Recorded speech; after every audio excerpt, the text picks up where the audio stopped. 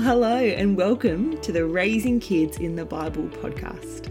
My name is Eleanor, and in a little bit I'm going to be joined by Lisa. Our goal in this podcast is to encourage and equip you as Christian parents to raise your kids in the Bible, knowing and trusting God's good plan for their lives. Lisa and I are reading through Ed Drew's book, Raising Confident Kids in a Confusing World. And each episode of this podcast, we're going to be chatting through one of the chapters of that book.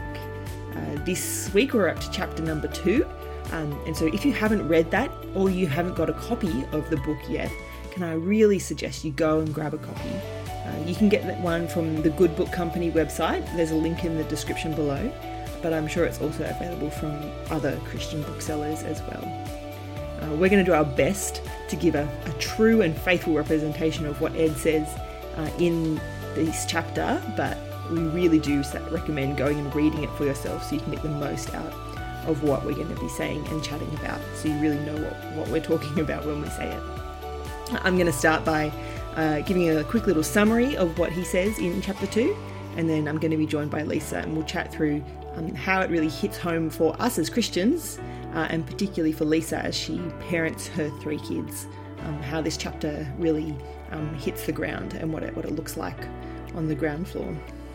So how about we get into what is chapter 2 all about?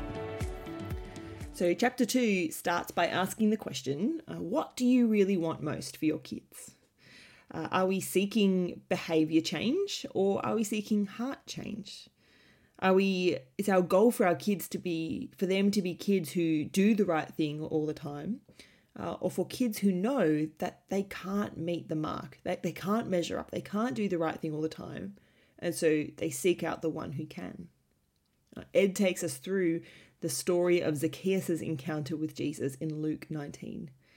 Luke has Zacchaeus as this undisputed bad guy, and yet Jesus wants to go to his house to eat. Jesus wants to align himself with bad guy Zacchaeus.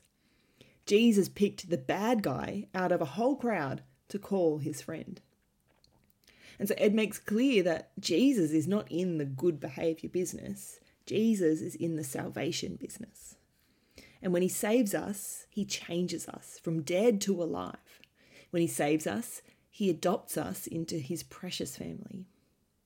And so Ed says, behaviour is important, absolutely, but it's far less important than the heart change that Jesus is on about. And just like Zacchaeus, after heart change happens, behaviour change then follows suit. How about I read to you from page 31, just a little snippet of Ed's chapter. So on page 31, Ed says, Jesus came for you because you were lost. Jesus did not come for us because we go to church.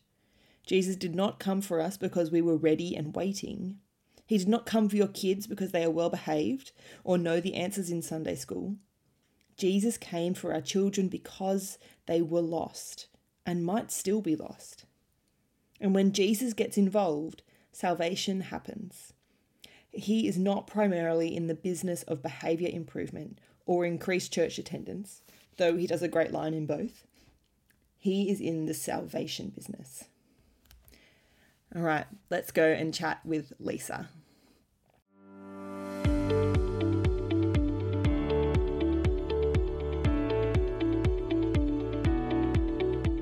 Lisa, as a Christian, where did this hit home for you? I always really love going back over grace. And I think he talks about grace in chapter 3 a little bit more too, if I remember rightly. But yeah, there's no better place to go, is there, in parenting or in life as a Christian, just to be reminded of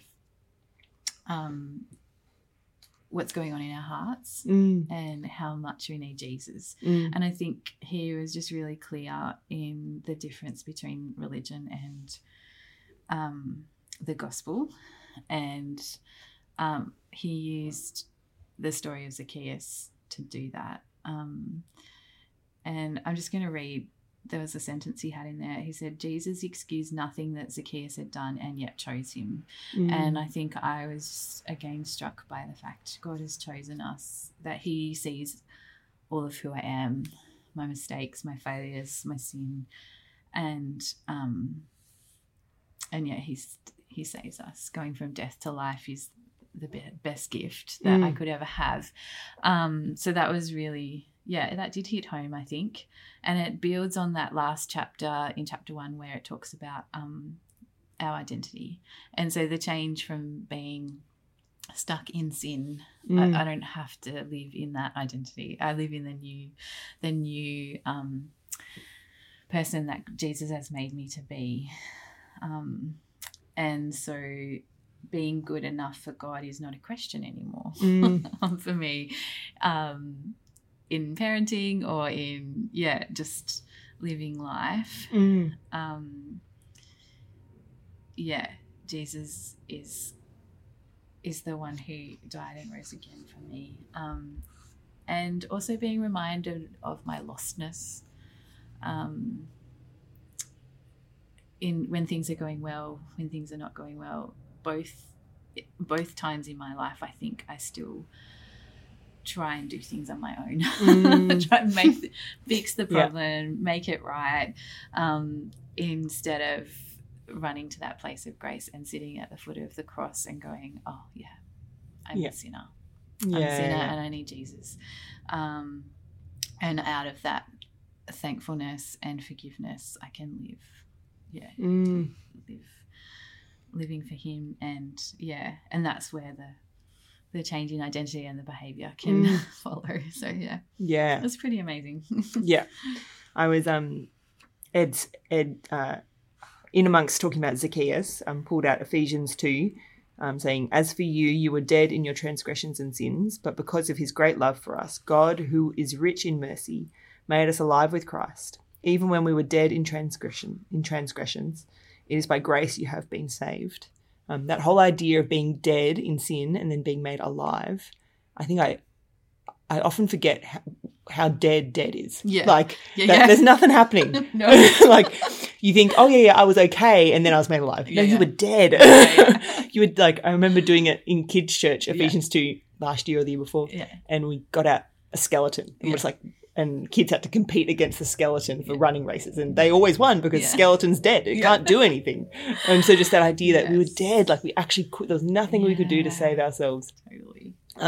Whereas I think I often trick myself into thinking, oh, you were okay, but Jesus just made you better. It's like, no, you were dead, done.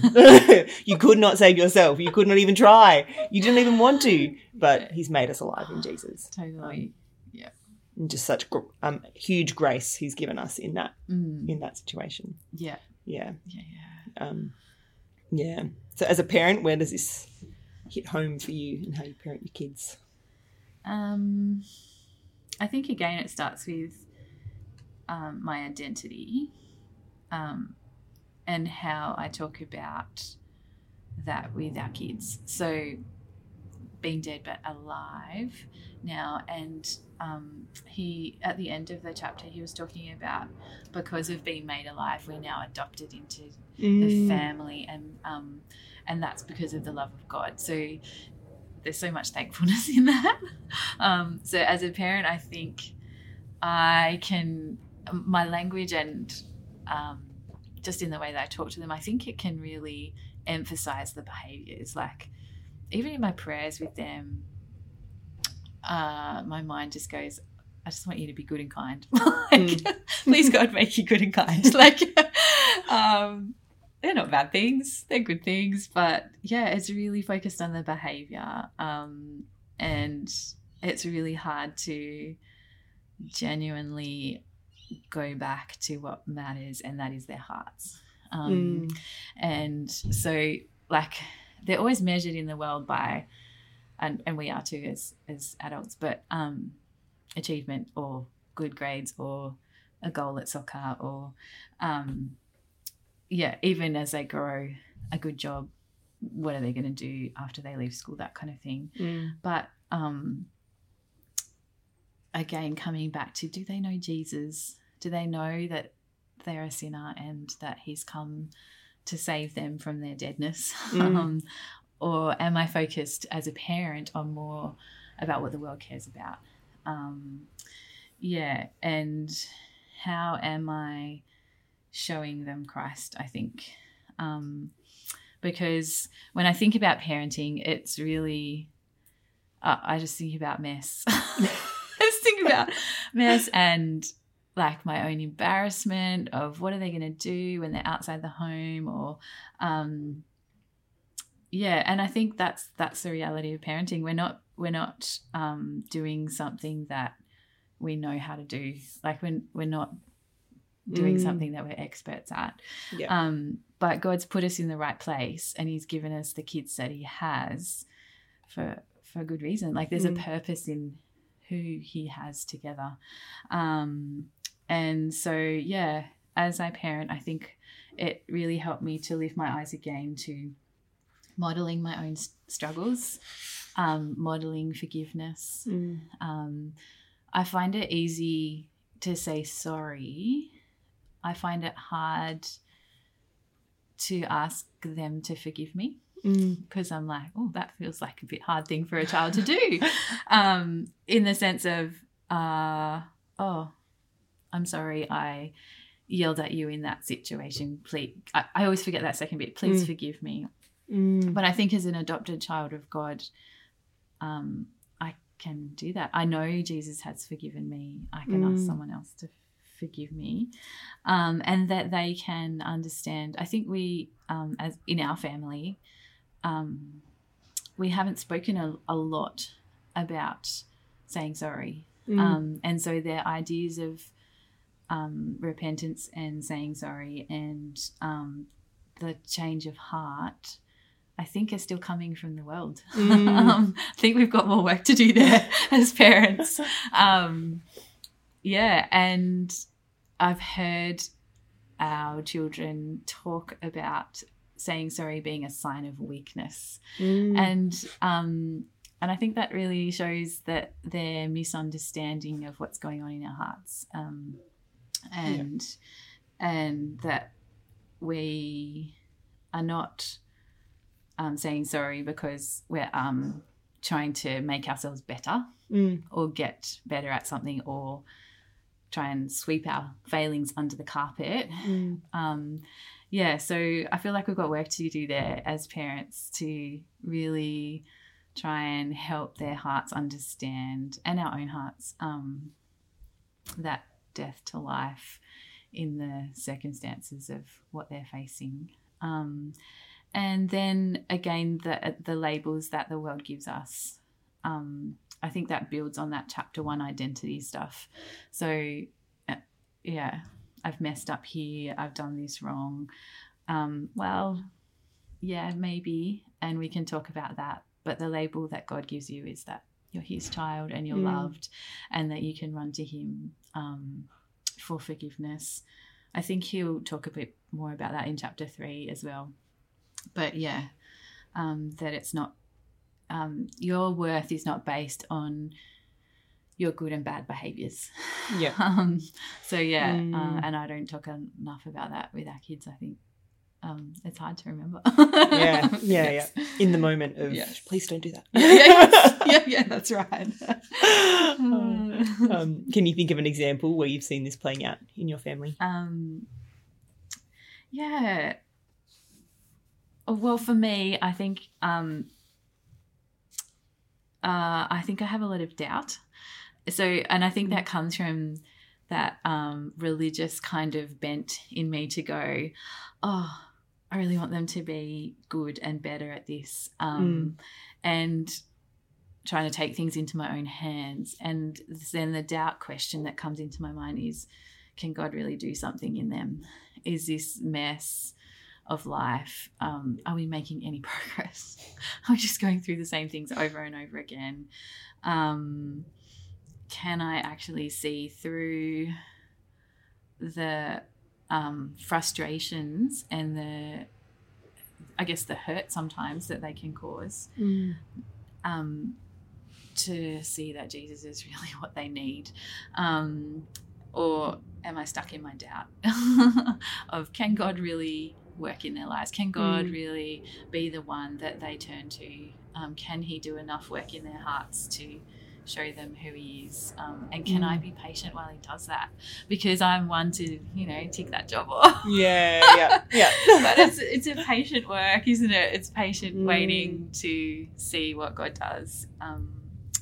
So I think that's an example from my own life as I've thought about it. And then the other one that I've heard myself saying and kind of stopped myself the other day was we were in a scenario where things are going very wrong, and from a place of frustration I was just like, one day it's just going to be too late. You're really going to hurt someone, do this, do that, and it's just going to be too late. You're not going to be able to take back that action and you can't repair it. And there's kind of an okay bit there with the warning of don't take advantage of grace, I think. But the way I said it, they wouldn't have understood that because I was coming from a very big place of frustration and anger. But I think this chapter reminded me that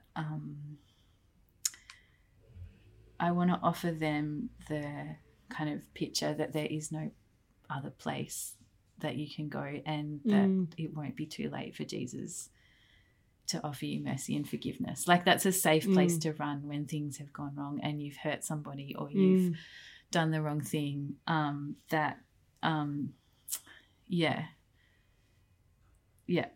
Jesus can forgive. He chases after us. He wants to save the lost, and that they can go there and we'll help them with that. So those two things I think have been kind of playing out in our lives, and I haven't had a chance to yet have another conversation about one day it'll be too late, and changing that that warning to something more comforting and attractive, in that Jesus can offer you a place of mercy and forgiveness. So I look forward to when I can do that. And kind of related to that, there was an example in our week where then our last name I was kind of using it in just a fun, collective, come on, let's go kind of way. But it had been used at school in a different way. And so it was a label I was using. It was a label that was used at school. And one of our children was very upset by that because in both places they thought, oh, this has been used in the wrong way. I feel teased. They were feeling teased by it. So we did get to have a conversation about labels after that happened. And so that was really good, because following on from chapter 1 and now chapter 2, the label that the world gives, even our last names, is insignificant compared to the labels that God gives of you're a child of his, you're always loved, you can never be teased by that. As far as, what I mean, someone might tease you for it, but you're adopted by him, you're a son in our family, you're a son in his family. They're the kind of areas that I've seen it play out this week. Thank you so much, Lise. And thanks for your honesty in those things. Like, that's so it's so good to hear. It's a mess. But I think it's like everyone's a mess. But we don't try to pretend that we're not. And so it's really refreshing when someone's like, oh no, I'm a mess. And it feels like a mess. And you go, oh, okay, it's not just me. It feels like a mess. So thank you. No worries.